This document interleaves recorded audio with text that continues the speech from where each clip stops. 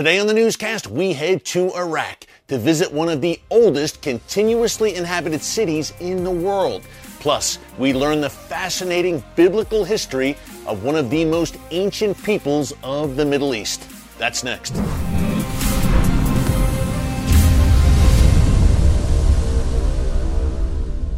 Hey folks, Eric Stakelbeck here. Welcome to the Watchman Newscast. On yesterday's newscast, we told you about a very important, even historic meeting that took place last Friday in Erbil, the capital of Iraqi Kurdistan. Some 300 Iraqi leaders from across the sectarian divide, Sunni, Shia, and Kurdish, all gathered in Erbil, and they called for normalization with Israel.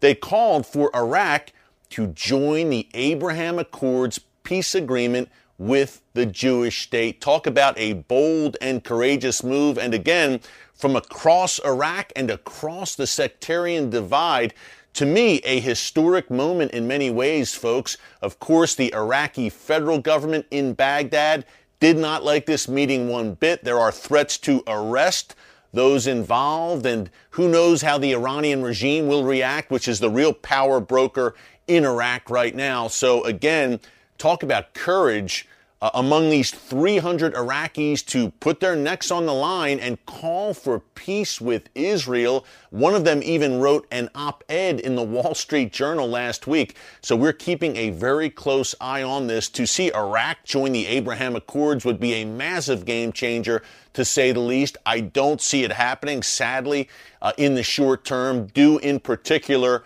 to Iranian influence in that country. But we can see at least some stirrings of calls for normalization with Israel in that country right now. Again, Sunni, Shia, Kurds all agreeing on this. A small number, 300 overall, but it is something. You have to start somewhere. And the ideal place to start this call is Erbil. It's the capital of Iraqi Kurdistan in northern Iraq.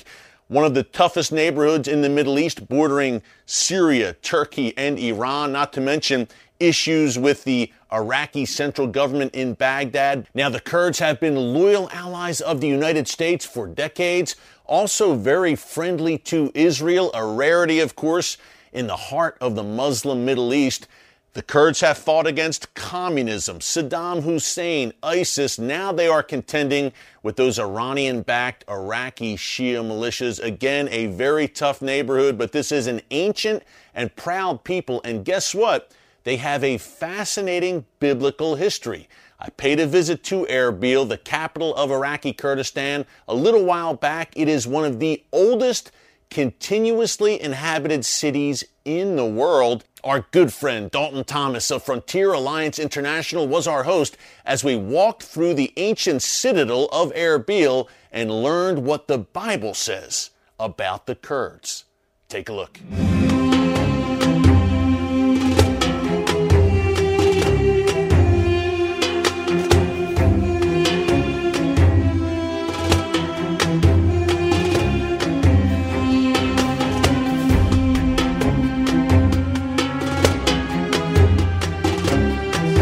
Talk more about the geopolitical strategic situation here and why the Kurds are such an invaluable ally for the United States right here in the heart of the Middle East.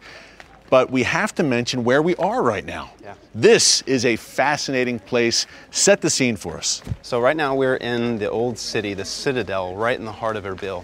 Now the crazy thing about this place is, as you can see, it looks pretty old. And it is pretty old. It's not just pretty old. This is the oldest inhabitable city in the world. Meaning there's no other city that some come close like Damascus, but there's no other city in the world that there's a record of a population living inside of this city longer than this one right here that we're walking in right here. And again, folks, this is Erbil. This is the capital of Iraqi Kurdistan, but it's an amazing place, and you see the visuals there of the overlook here from the citadel. And this has become a real tourist hotspot, and we see Kurds everywhere taking selfies. Pretty cool to see. The crazy thing about Erbil, this is what's crazy. People go, oh, you probably heard this when you were getting on a plane to come here, saying, oh, you're going to Iraq, it's so dangerous. Erbil, this is one of the top 5 safest cities in the world. Wait, please repeat that for us. Erbil, we're walking right now, which is in Iraq, technically.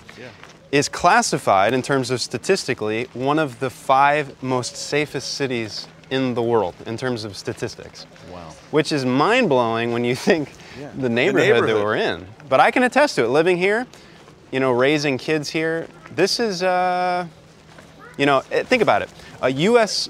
service member, or even an Israeli service member, could walk the streets of this place and people will come out of the shops, shake your hand and say thank you. Yes. They'll hug you, they'll kiss you. They love the United States. They love Israel. Yeah. It's a Muslim country. The U.S.-Kurdish relationship, the cooperation against ISIS, and we're going to talk about that more coming up, but the cooperation against ISIS, against Saddam Hussein, take it back about 25 years, the Kurds have been a steadfast and loyal ally of the United States for many, many years. This is the bottom line. Kurdistan is the Iraq that we dreamed of in 2003. When we deposed Saddam Hussein, we had this vision of religious liberty that was all of these things. And you go down and you look at Iraq today, Iraq is none of those things. Iraq today is Iran.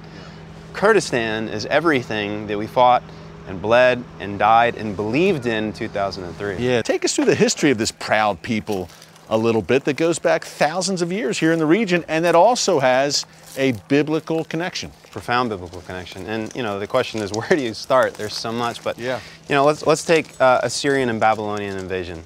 The Jewish people are, their lands invaded and violated and they're deported. Where are they deported to? Here. So the indigenous people of this land became the custodians in many ways of Jewish presence in their midst. And you can meet Kurds today who will talk about before 1948 how there was still Jewish presence here and how they believed it was their responsibility to care for the Jews who were still in exile in their midst, who then went back in 1948. Now think of that. What other country in the Middle East thinks and talks that way? Yeah, who's actually has fond reminiscences of the Jewish presence here and would like to see it return. And I think it's because God's hand is on this people in a profound way. This is profound. We talk about the wise men who came, when Jesus was born in Bethlehem. But where did the wise men come from? They came from here. And if you talk to the Kurds today, the Kurds just assume it. It's just, the wise men, they were Kurds. So think about this. Potentially, the first people to acknowledge the divinity of baby Jesus in Bethlehem, who traveled to the land of Israel, were more than likely Kurds. Now, go to Pentecost, Acts 2. There's a list in Acts 2. It says that all of these peoples gathered in Jerusalem for the Feast of Pentecost. They gathered there, and who's the first people mentioned but the biblical term for the Kurds? So the Kurds are the first people to recognize the divinity of baby Jesus, and they're also the first people mentioned in the book of Acts who were present at a Jewish feast in Jerusalem on Pentecost after Jesus was crucified and rose from the dead. And I think the Kurds have a history and a destiny of being at the forefront of God's purposes. And I think that's what we're on the cusp of now, is another season of the Kurds being harbingers of God's providential purposes in the Middle East. Yeah, there's clearly something stirring here, and it's a proud people that, has been oppressed. They can share that with the Jewish people as well. There's been a history of oppression and tyranny against the Kurdish people here in the region. Yeah. But like Israel in many ways, the Kurdish people are standing strong. Yeah. They're here today. They're thriving through Saddam, through ISIS, go back to ancient oppressors thousands of years ago, yet the Kurds are still here. And I think it tells you something, Dalton, about the character and the spirit of the people, that they are so close to America, that they do have such a fond view of Israel. Interestingly, the Arabs call the Kurds the other Jews, and they call Kurdistan the other Israel.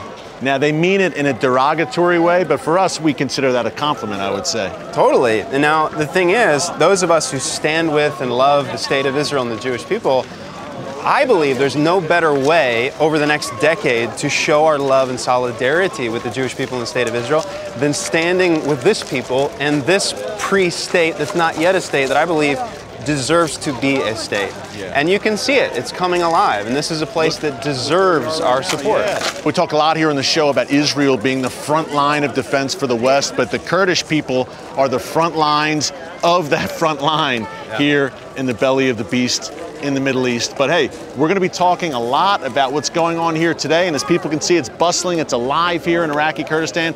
We'll talk more about the past and we'll talk about the future of this incredible people and this incredible region with you. Folks, as you can see, Erbil is a fascinating place, and it was a real eye-opener for me to learn about the biblical history of the Kurdish people from our good friend Dalton Thomas. Again, check him out at Frontier Alliance International. They are doing very important work. Hey, if you like that segment with Dalton from Erbil, watch our entire episode filmed in that city. It's episode 153 of the Watchman TV show. Just go to our archives here on the YouTube channel under full TV episodes, episode 153, and you can watch the entire show. Remember, if you love the Watchman Newscast here on YouTube every Monday through Friday, you will love our weekly TV show on TBN, 30 minutes of the Watchman each week on the ground around the world in places like Erbil, 10 o'clock p.m. Eastern Time on Thursdays and 6:30 p.m. Eastern Time on Fridays. Check it out. Hey, thanks so much for joining us here today on the Watchman Newscast. Until tomorrow, God bless you.